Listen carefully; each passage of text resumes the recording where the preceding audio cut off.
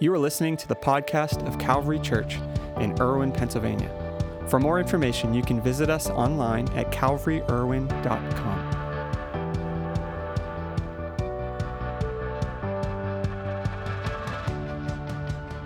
Well, good morning, everyone. It is great to have you join us. My name is Nick. I'm the lead pastor here, and the video you just saw is a recap of last Saturday, our big serve, and I just want to say a big thank you to everyone that came out to serve and bless our community, and we got to do projects all over the Norwin area, and what a blessing it was, from animal shelters to personal care homes to down in the borough, different parks.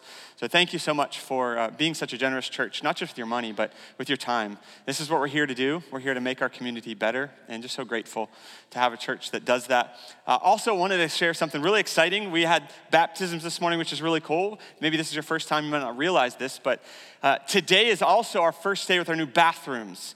And you might be like, what's the big deal? Well, the last couple weeks we've had a bathroom trailer. It was a nice trailer, but it was still a trailer. And today our bathrooms are done. We have a couple little things. You'll notice there's no mirror. So when you go in right now, those will be in this week. Just imagine the best version of yourself. That's what you look like. All right? And so we want to say thank you for that. This morning we had a little ribbon cutting. Want to celebrate that. One of the big things, there's the Liotta family and Bethany doing our ribbon cutting, official opening of the bathrooms. And Bethany has spina bifida, and one of the big things that is really important with these bathrooms is they are now handicap accessible. And that was something that was very important to us, and we're really grateful. And the Liottas have been part of the conversation for a number of years now, trying to get those bathrooms handicap accessible. And we're just grateful we get to do that. So thank you so much for being a generous church that we get to continue to make things better and improve things and continue to try to make our facilities as accessible as possible for everyone. Today, we're kicking off a brand new series. And this is kind of a different series. If you're new to church or this is like something you don't do real often, this is kind of a conversation we're going to be having over the next 3 weeks. And we've entitled it Confessions of a Cynical Christian. Why don't you turn to your neighbor and say, are you cynical? Here's the tell. If they roll their eyes, they probably are. So I've grown up in church my whole life, and I understand there are things that happen, and we can get very cynical toward what God is doing and wonder, like, is it actually real? And over these next few weeks, we're going to be walking through kind of some of those questions that we face. In 1992, there was a movie released featuring Steve Martin. It was entitled Leap of Faith. This movie was a satire of Christianity and has become all but assumed as truth today by our culture. Maybe you've seen the movie. I'm not going to give you a review of the movie, but it's a movie. The movie follows a faith healer and a preacher named Jonas Nightingale, not the Jonas Brothers, but this is before the Jonas Brothers. This is Jonas Nightingale. The big draw for Jonas's services was that he could pick someone from random out of the crowd, and he would share the most amazing things about that person. We might refer to that in the church as prophecy. Then he would follow that amazing feat, of course, by receiving an offering, which was the most important part of his services or his show. The entire process was really a series of trickery and manipulation to get info about the people without them realizing it, and then appear to, quote unquote, be hearing from God. Rather than being an act of divine providence or power, it was actually the masterful work of a con man. And while this is a fictional story and Jonas Nightingale was not a real person, the depiction provided has been seen as yet another proof that what Christians talk about, what pastors preach about, what we read about in the Bible is really all fake. It's just a show. It's not real. It's nothing more than an act of smoke and mirrors, and at best, it's there to make you feel better, or at worst, to get something from you, just like Jonas Nightingale did in Leap of Faith. There are unfortunately people in our world that use tactics to fool unsuspecting folks looking for faith, and they use it for their own advantage. And the big question that when you see things like this or you hear things like this, the big question that we have to ask is, well, if that's fake, then is all of it fake? Is it all fake? Like, is this all just a show? Or are we just putting on something to make ourselves feel better? And are stories like these and what we see depicted in this movie, this is actually what goes on throughout the church or in Christianity? Is this like the norm? over the next 3 weeks, what I want to do is I want to share that confession of my own cynicism. And maybe it's similar to cynicism you've experienced yourself. I've been in the church now for over 41 years. I was in the church like 15, 20 years before I was even born. It was just an act of God's miracles. I'm just joking. I'm a little older than 41. But I've seen it all. Over 41 years in the church, both the good and the bad. I've seen it. I've watched people try to manipulate. I've seen the ugly side of what church can produce when it's unchecked. I've consequently experienced the honest questions that arise through all of that. My goal over these next few weeks isn't to debate or argue with anyone, but to be transparent about the real cynicism that is present in our society. And really, the questions and the perspective that many have toward the American church and Christianity in general. If you have a friend that rails against this idea of church, maybe is really cynical toward this idea of Christianity, maybe it's a coworker or a friend, a neighbor, I'd encourage you, invite them to come to church. Not so they can get indoctrinated, so they can be part of the conversation. Because I think this is a really important conversation. I'd ask that over the next few weeks, while you might come to your own conclusions, I'd ask that you just be willing to listen. Be willing to process. Be open to the conversations we're having. Next week, we're going to be talking about the kind of topic of haters just hate, and how we read in the Bible that we're supposed to love our neighbor. And maybe you've had this thought or processed this before. Why should I love someone that I know is going to hate me anyway? Like, why go through all the energy and effort to love someone that's just going to hate? So how do we process the idea that people are just going to hate me anyway, so why even try? And then the last week, we're going to close out talking about worship. And maybe you've never thought of it this way, but worship, if from an outside perspective, can sound pretty selfish on God's part. Like, we're going to be talking about how God is selfish. Is God really that selfish that he's just absorbed in himself, that we just have to worship him? What does that even mean? That's going to be the last week. Today, though, we want to talk about this idea of things being fake. And one of the unique things we're going to be doing during our conversations this month is providing the opportunity for you to text in questions throughout the message. This is a chance kind of for a two-way conversation. At the end of each message, I'm going to take time to answer some of the questions that come in that pertain to that week's conversation or topic. So if you're like, Nick, your shoe's untied, I appreciate that. That's not really a question, but we're not going to answer that. But we want to answer questions that pertain to that. You can text in questions by texting the number that's at the bottom of the screen, which is 724-542-2100. So 724-542-2100. You'll see at the bottom of the screen here throughout this morning. So if you want, you can text in questions to that, and at the end, we're going to try to tackle some of those questions that we can. Now today, we want to explore what we see portrayed in movies like Leap of Faith. That all this stuff that we talk about, that we spend so much time focusing on, that it's all fake. It's just made up to make us feel better about ourselves, or maybe just to get money from us. And maybe that's all church is about. It's just about money. In other words, the Bible is just another religious book put together to make sense of the world, but none of what you read in the Bible is actually true. And this stuff about God healing, about God doing miracles, and definitely about Jesus dying and rising again, like that can't possibly be true. It's all made up. I know in church it might not be popular to admit that we sometimes have questions or doubts, but I think it's so very important for us to not settle for our questions, but to dig through them and work through them. We don't settle in the questions, but if we truly, genuinely have doubts and questions, we should explore those. We should dig into them, because that's the only way we're going to find truth. That's the only way we're going to find answers.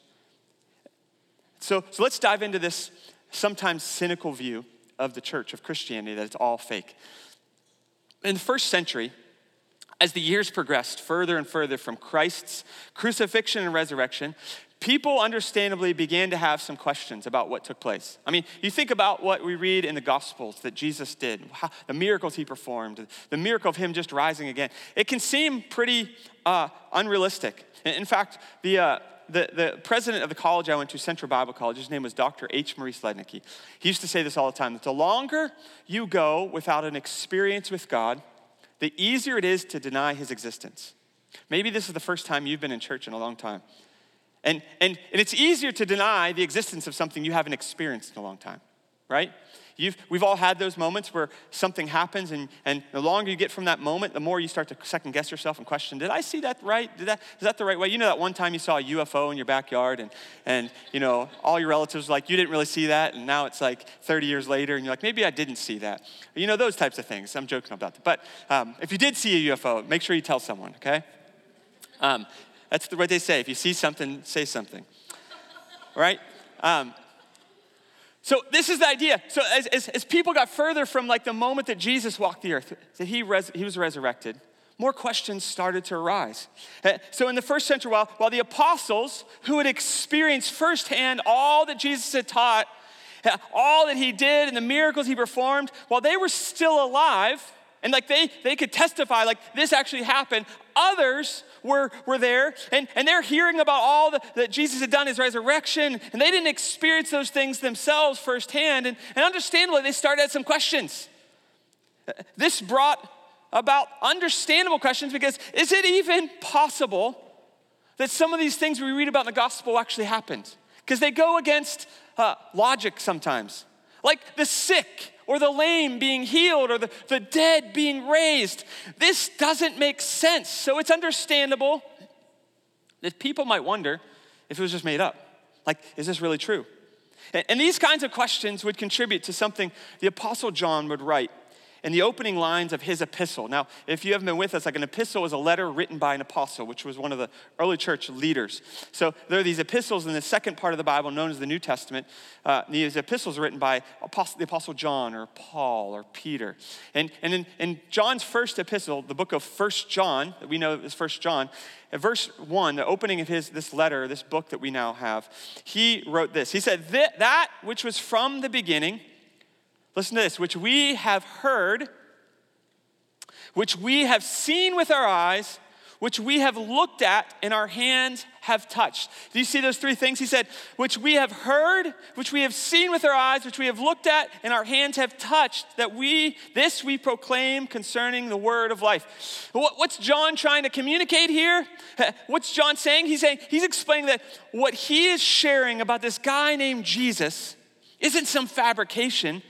This guy who is God in the flesh, it wasn't simply words, it was something that he personally had experienced with his own senses. He heard it, he saw it, he touched it. Like he had physically, personally experienced it. And here's the challenge in a world of counterfeits. How do we identify what's the real thing? Like what's the real part? What's the real thing? And even beyond that, is the real thing even a thing at all? Like, we can debate which God is the right God, but maybe you're wondering, like, is God even a thing at all? Is this just something we've made up? Is our idea of God just a fabrication of our own imagination just to make sense of the uncertainty in our world? Like, it's one thing to be able to differentiate between a real $100 bill and a counterfeit $100 bill, but maybe there aren't $100 bills at all. Like, maybe there doesn't even exist. So is God even real? Or are we just trying to compare one fake with another fake? Now, I believe it's really difficult to convince anyone of anything intellectually until they've experienced it personally. So I'm not going to debate whether or not God exists today. All I'd ask is that you'd understand the simple law of nature that I'm sure we could all agree on.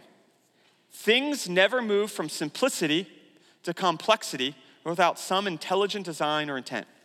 Things never move from simplicity to complexity without some intelligent design or intent. And if that is true, I'd ask that you were at least open to the possibility that there was an intelligent designer. That there's something bigger than ourselves that has brought all that we know to be true into existence. Like everything in our world and the complexity of our world, from nature to the human body, didn't just magically accidentally happen. And if you can be open to that possibility, my prayer today isn't that you'd believe anything that I say or that I could convince you of something, but that maybe just maybe, you'd experience something for yourself, something that's bigger than yourself, that isn't because I'm explaining it, but is something that you have personally embraced or experienced. You see, this is the tension in determining what's real and what's fake in our world. Maybe you've had those like phone calls like, you just won $1 million. And you're like, all right, this has to be a scam. Like immediately, right? And the tension of trying to determine what's real and fake is we don't want to be tricked. It's horrible to be tricked as an adult, isn't it? Like you don't want to be the person on the news talking about this new scam that's being done that you fell for, and they're trying to tell everyone else about it. Like, I just signed my car over because the guy was nice, and he smiled at me, and he seemed trustworthy. So I just gave him the deed because he said he was going to do something good with it. Like, we don't want to be that person, right? So we're always on the defensive. We're always looking for something that's fake. There are a few things worse as an adult than being tricked or manipulated into doing something that's not true or not accurate. And because of that natural fear, we're very leery of things that maybe appear fake or things that seem to be too good to be true. We don't want to fall for it. Now, back to the first century. At this time in the Roman Empire, the world was largely a polytheistic world. Now, poly means many and theistic means God. So basically the world believed in a lot of different gods. It was a polytheistic world. There was room for all kinds of different religious beliefs and teachings. And if you walked through the Roman world, if you lived in the Roman world, you would have experienced a lot of them. But into that world, into this polytheistic world, came this guy named Jesus. And these people known as Christians who were talking about a monotheistic faith, which mono means one, theistic God. So a faith that is just one God, centered around one God. This is a faith that wasn't broad or general. It wasn't simply moralistic teaching. It was a faith based on a single God that is personal, is redemptive, and desires to have an individual experience with his creation. This was a radically different countercultural concept. People didn't know what to do with this teaching. And while Judaism had been present for many years, which is also monotheistic, Christianity took it to a whole other level because Jesus was God in the flesh. Like God came and stepped into this world. And he came to walk in our shoes. And there is nothing more personal than someone wanting to experience what you experience. There is nothing better in your marriage that if you're willing to empathize with your spouse, to experience what they're experiencing. There's nothing better in a relationship in general than someone who's willing to personally experience what you're experiencing. And this is what God did. He wasn't some statue off in the distance. He wasn't some God that was separated from his creation. He literally stepped into his creation to personally experience it, which is pretty mind-blowing. You see, it's easy to say that, what you hear a preacher like me say is fake, or what you hear about the Bible is fake. That is, unless you personally experience it. Because there's something about a personal experience that can be life-changing in any respect. Once you experience something, there's all of a sudden no debate, there's no proof that convince you otherwise, no matter what anyone says. And this is a simple thought that I want to share with you today. Experience with something always surpasses knowledge of something. So experience with something always surpasses knowledge of something. When you have an experience with something, it surpasses just your simple knowledge of it. This is what changed the game for men like the Apostle John, who wrote this. When John first heard about Jesus, it wasn't simply that he was told something. It was that he experienced something that convinced him that Jesus truly was the Son of God. This is a staple of Christianity from the beginning. It's a staple. It's not just a matter of intellectual understanding. There's this holistic experience of your mind, your body, all of you. This is what Jesus wrote or said in Mark chapter 12, in the Gospel of Mark, verse 30. He said this, that we are to love the Lord your God with all your heart, with all your soul, with all your mind, and with all your strength. What is Jesus saying? It's this holistic experience. It's personal and it's holistic. It's your mind, but also your experience. Now, let me give you a real life example from the first century. As Christianity came into existence, the Jewish religious leaders were ready to do whatever it took to try to eliminate this new movement called Christianity. People who were Christians found themselves being imprisoned and some even killed. And the tip of the spear of trying to limit the spread of Christianity was a guy by the name of Saul. Now, Saul was a really interesting guy. He was very well educated. He had been raised in a Jewish home. He had been educated under one of the top Jewish scholars, this man named Gamaliel. So he had like the best of the best education. He came from the best family. He followed his father's footsteps and became part of this group known as the Pharisees, which was one of two different religious ruling bodies at that time. So he had the credentials, he had the title, he had the background, he had the family history. He had it all. And as he excelled in his education and his religious pursuits, Saul would be tasked by the religious leaders of that day with the dirty work of eliminating Christianity's influence on their region. And his task wasn't just to minimize the spread of Christianity. His task was to eliminate it by whatever means necessary. Saul would actually be responsible for the death of the very first Christian martyr, Stephen, who was one of the first deacons of the church. And while Paul was a very scary guy, he wasn't just some brute tough guy. He was intellectually brilliant. He could defend the Jewish law with anyone he faced, and he would most of the time win. He was a guy that didn't believe anything the Christians were teaching because he knew it was fake, because he could debate it. And he knew that these people known as Christians had been tricked by yet another false teacher, this guy named Jesus. And he held his Jewish beliefs so strongly, he was willing to go to great lengths to defend them. That is, until he personally experienced something that would forever change his entire life. Would change his outlook. It would change the course of history. It's recorded in the New Testament book of Acts. Acts is the 5th book in the New Testament. Acts chapter 9, verse 1. Here's what was recorded of this story. It says, meanwhile, Saul was still breathing out murderous threats against the Lord's disciples. Like, that doesn't sound good. That's not a good way to start a story. But he's breathing out murderous threats against the Lord's disciples, against Christians. He went to the high priest and he asked him for letters, which these letters were essentially like arrest warrants. These letters, Saul was going to be going outside of their jurisdiction in Damascus. And these letters were proof that said, I have the authority to arrest anyone that's part of the way, is what it was referred to, or who are Christians. So he asked them for letters to the synagogues in Damascus so that if he found any who belonged to the way, which are the Christians, whether men or women, he might take them as prisoners to Jerusalem, to bring them back to Jerusalem, to be in prison. So as Saul was on his way to capture known Christians in the city of Damascus and bring them back to Jerusalem, he has this supernatural yet incredibly personal experience on the road. Very next verse 3 of Acts 9, here's what it says. As he neared Damascus on his journey, suddenly a light from heaven flashed around him. He fell to the ground and heard a voice say to him. Now, here's what's interesting. There are ideas that God is like very impersonal and distant, and God is just this force. And there's one concept of theology that God is like a watchmaker. And as a watchmaker, he built everything. He set everything in motion in creation, and then he stepped away and just let the watches do their thing. That God is distant. But listen to how God speaks to Saul. Now, think about this. When you have someone that is actively opposing you, what do you want to do usually? You want to demean them.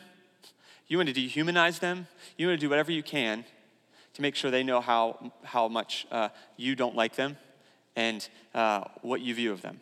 That's our human response, right? God, in this moment, this guy named Saul was actively killing, eliminating, imprisoning followers of Jesus, God's people.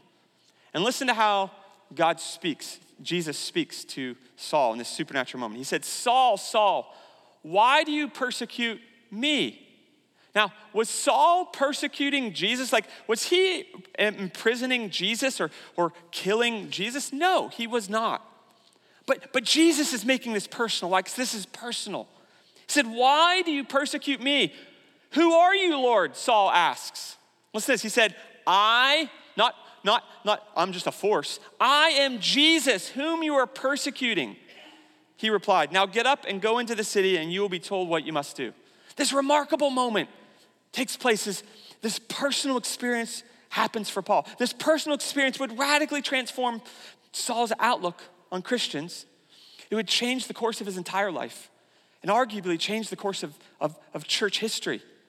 Saul would eventually become known as Paul and would go on to be the greatest force for the gospel in the first century, second only to Jesus himself. He would go on to write 13 of the 27 books in the New Testament. He would start churches all over the Roman Empire. He would raise up some of the great leaders in the early church. Paul was a force to be reckoned with for the gospel. What Paul believed to be fake and false would turn out to be true, not because someone convinced him with their words, debated him into faith, but because of his personal experience on the road to Damascus. It was that personal experience with Jesus that changed everything.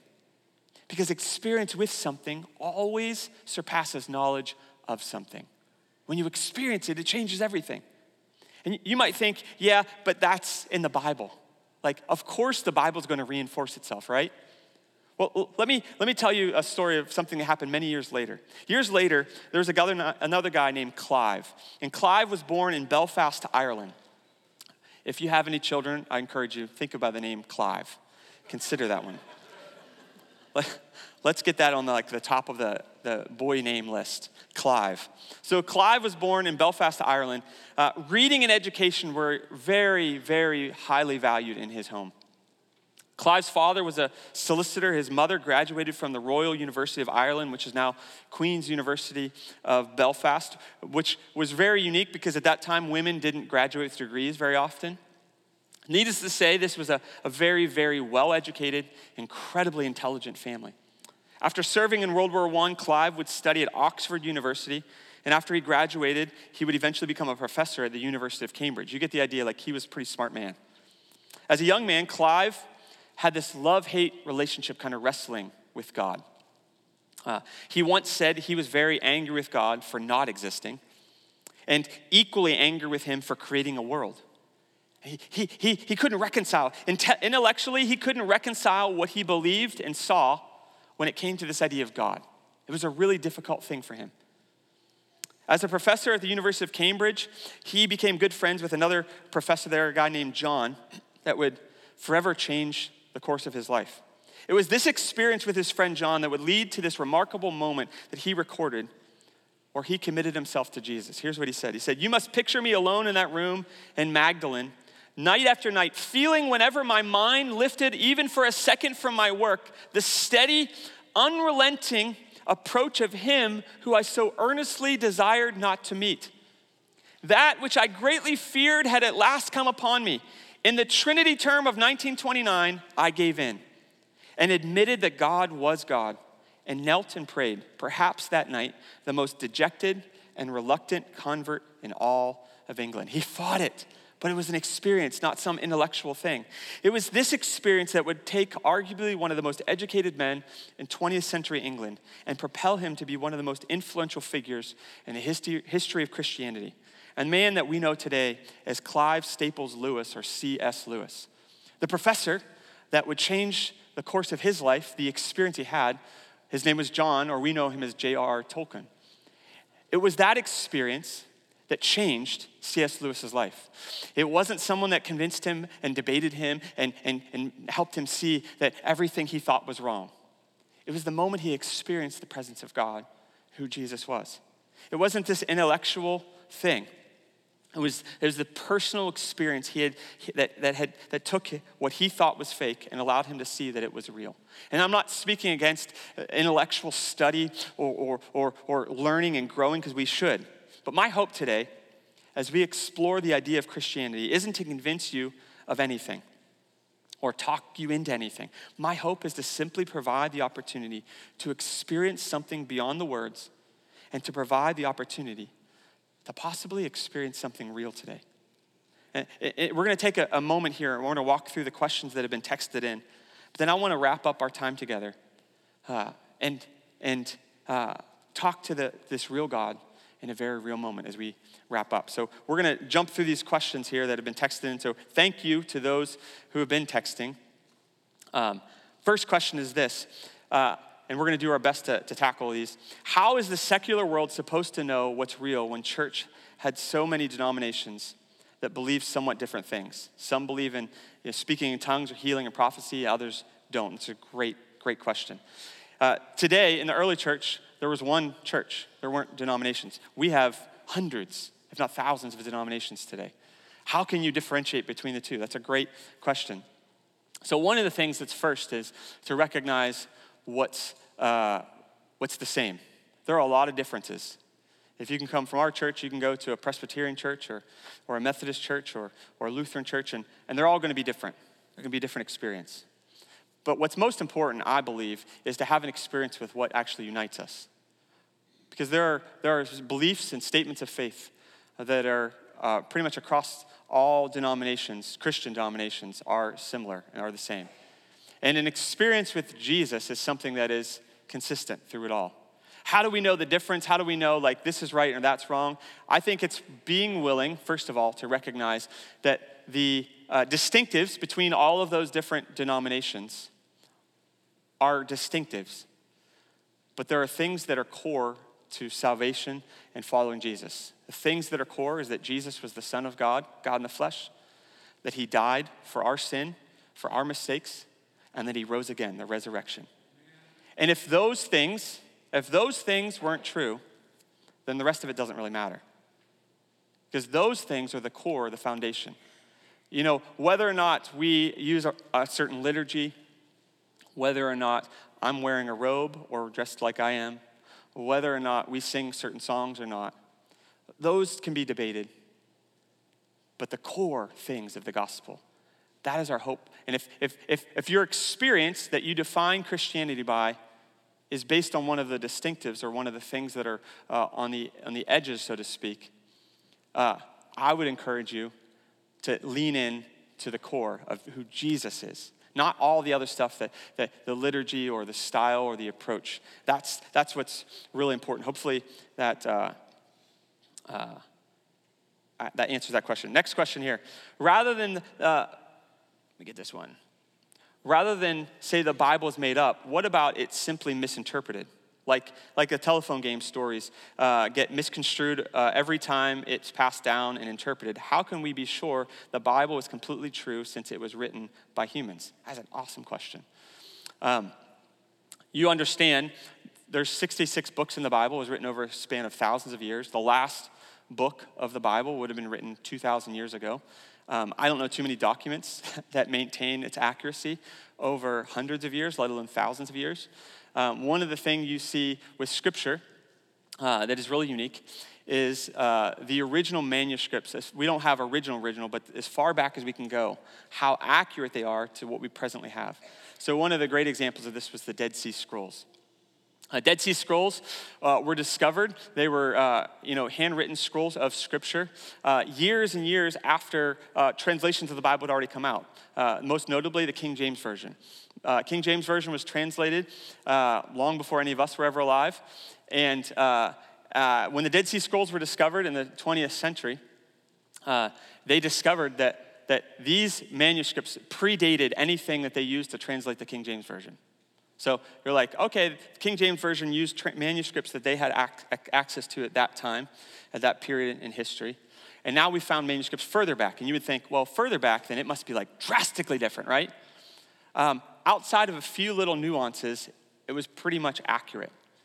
And there's a valid question of, has it been misinterpreted? Because there's a lot of different versions and translations. And I would encourage you to dig into that. And if you study and read into it enough, you'll start to see that the manuscripts have miraculously maintained their accuracy throughout generation after generation after generation, which is a remarkable thing.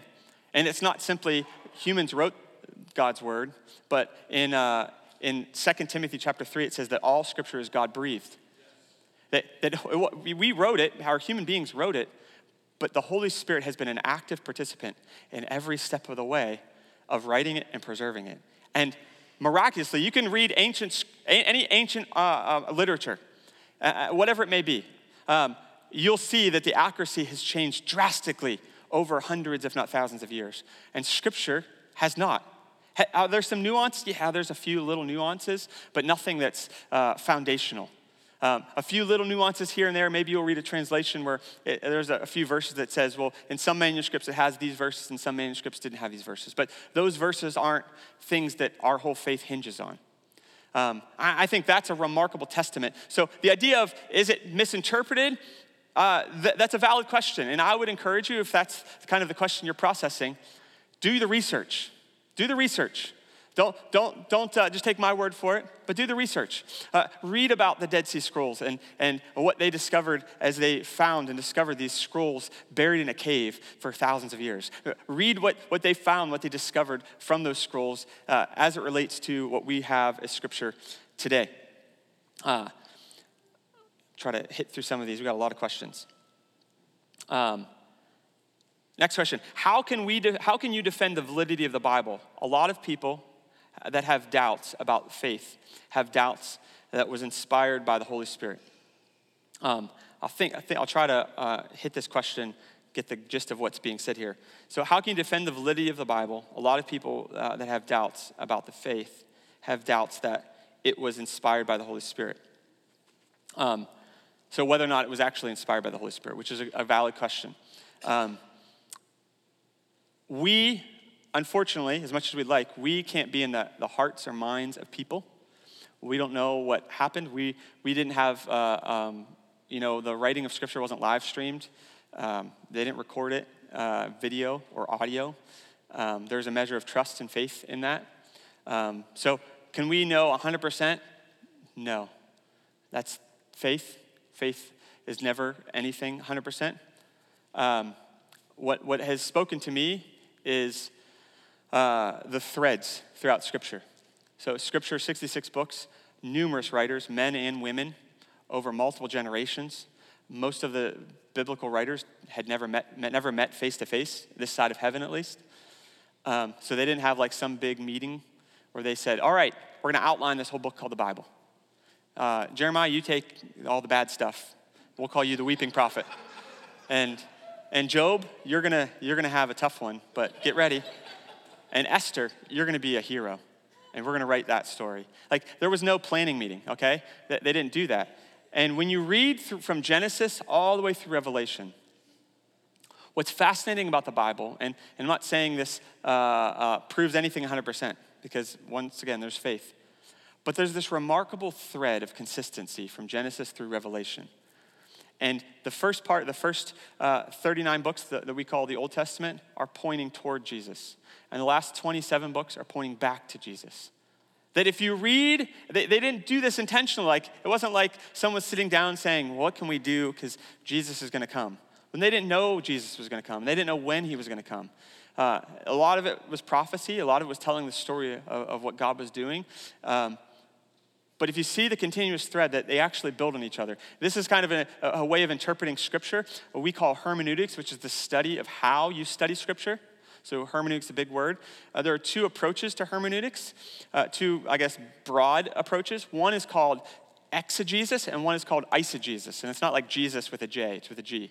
It's just a coincidence. It sounds like Jesus. But exegesis is where we allow the Bible to interpret itself, meaning we don't read our context in, like, it's 2023, this is what this means to me, so that must be what it meant for that biblical writer. That's not true, because they were living in a different time.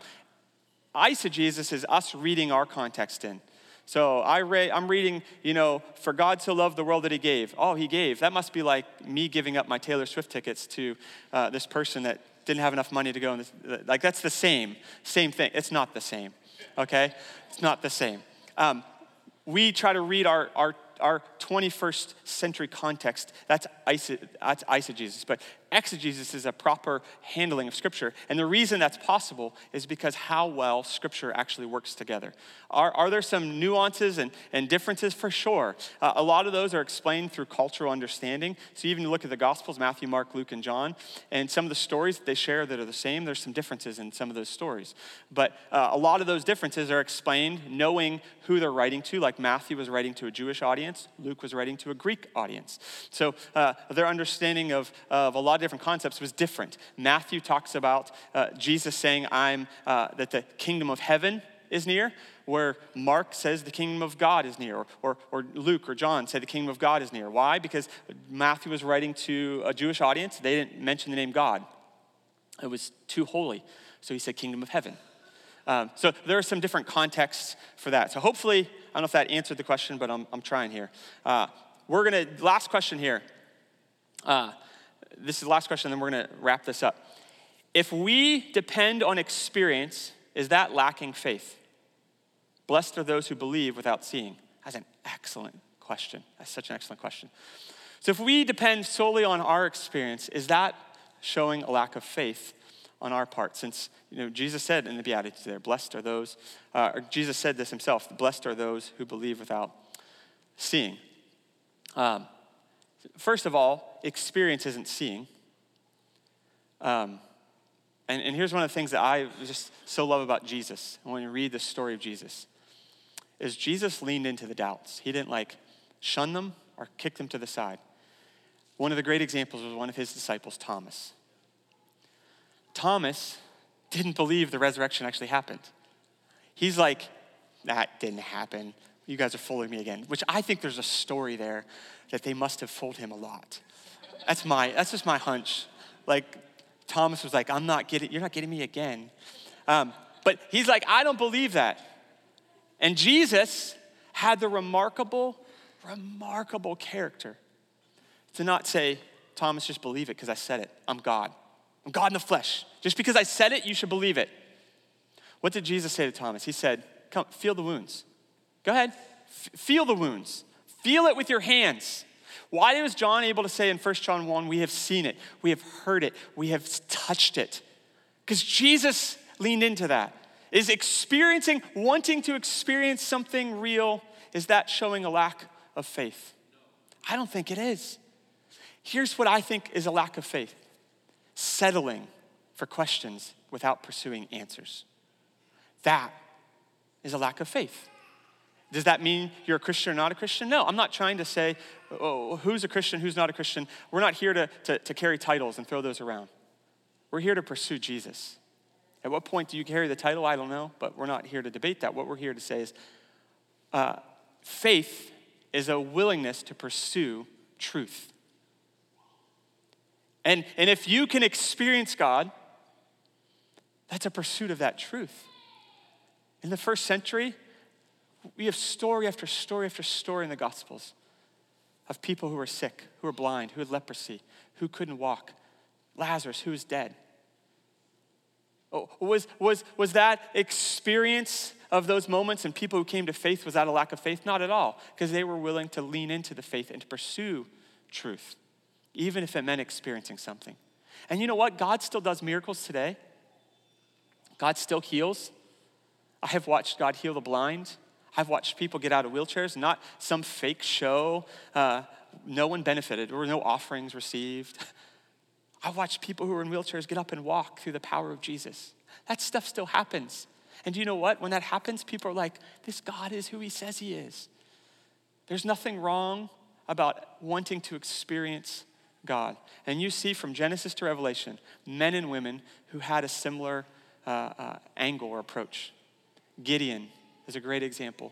Gideon's like, God, if this is really you, if you're asking me to lead this small army against this big army and I'm supposed to be victorious, because that sounds really crazy and not logical. I don't know, I'm not a military genius, but the more people in your army, the better, not the less. If you know that story, you can read about it later in the book of Judges, but Gideon said, he put this fleece out and he said, well, if the fleece is wet and the ground around it's dry, that must be God. And it happened. And he's like, okay, one more time. How about this time the fleece is dry and the ground is wet? And God did that.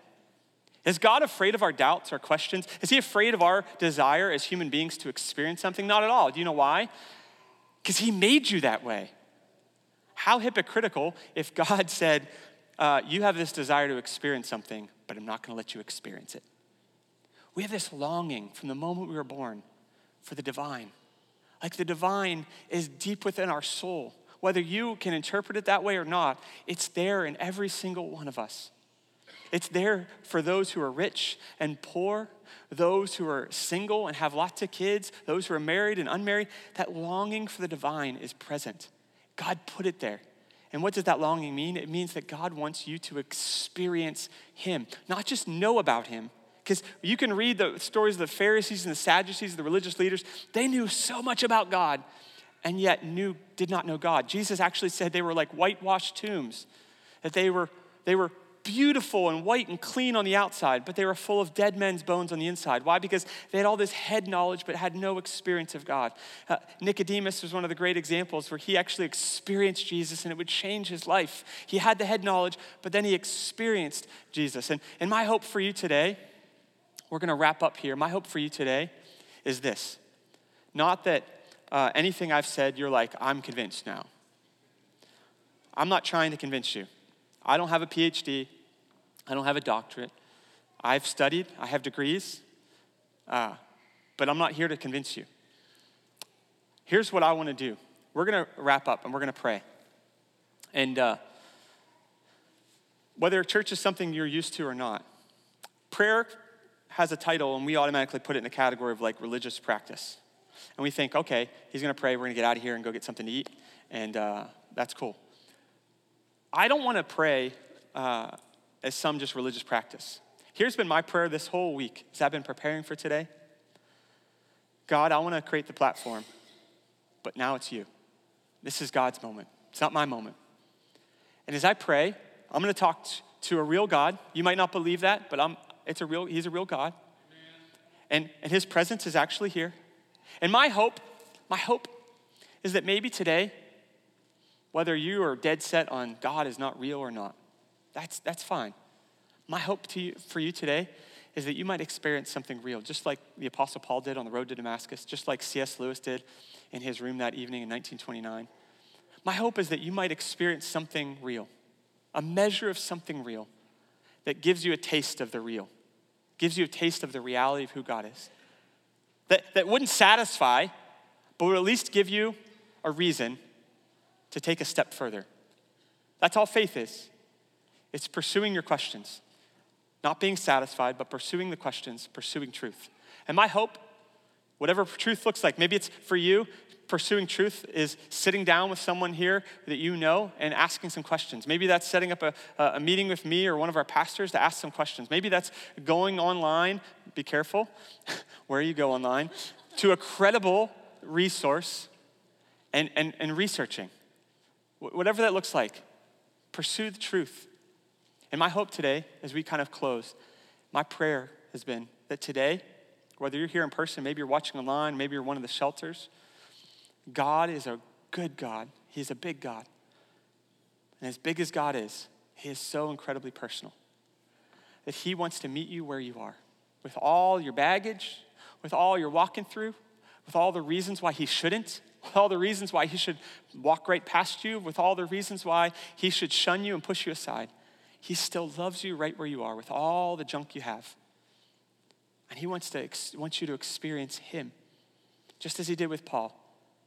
He said, Saul, Saul, called out by name.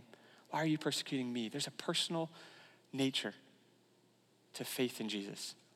So I'm not going to pray a prayer and ask you to recite it. We're not going to have the worship team up here or anything like that. In a simple, still moment, I want to talk to God, and I would just invite you to join me, to experience, or at least be open to experience something that I know is very real. His name is Jesus, and he is in this place. Would you bow your heads with me if you feel comfortable?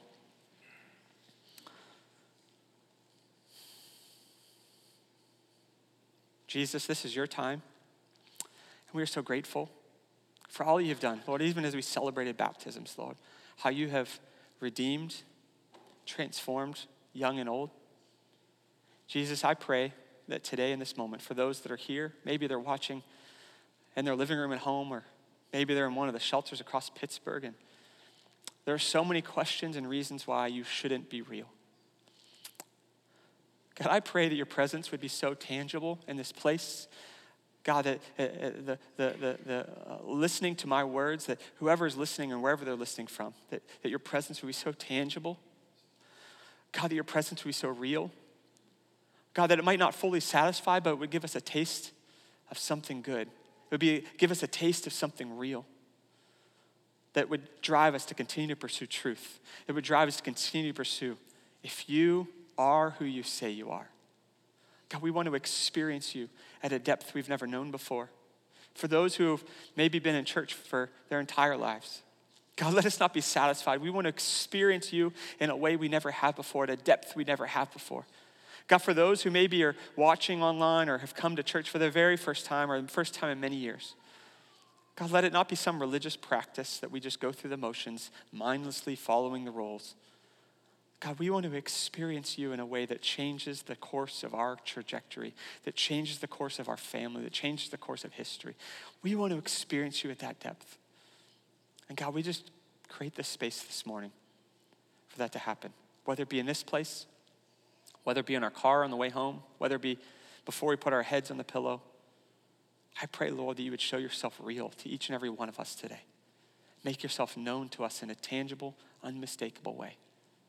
God, that our pursuit of faith can be based on how you meet us and where you meet us, not just what we're told is true. God, even as we leave this place, Holy Spirit, go with us. For those of us who are followers of Jesus, I pray you would empower us to do far more than we could do on our own. I pray your Holy Spirit will go before us and, God, do supernatural things through our prayers, through our actions, Lord, through our humility, through our sacrificial living. Change the world for your sake, Jesus. In your name we pray. Amen.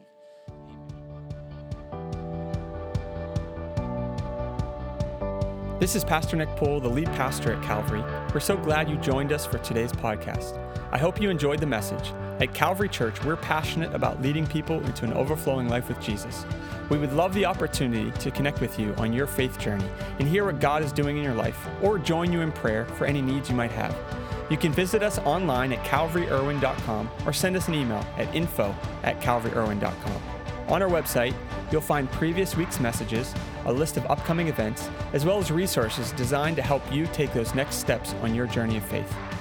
See you next week, and may the Lord bless you and keep you. May he make his face shine on you and be gracious to you.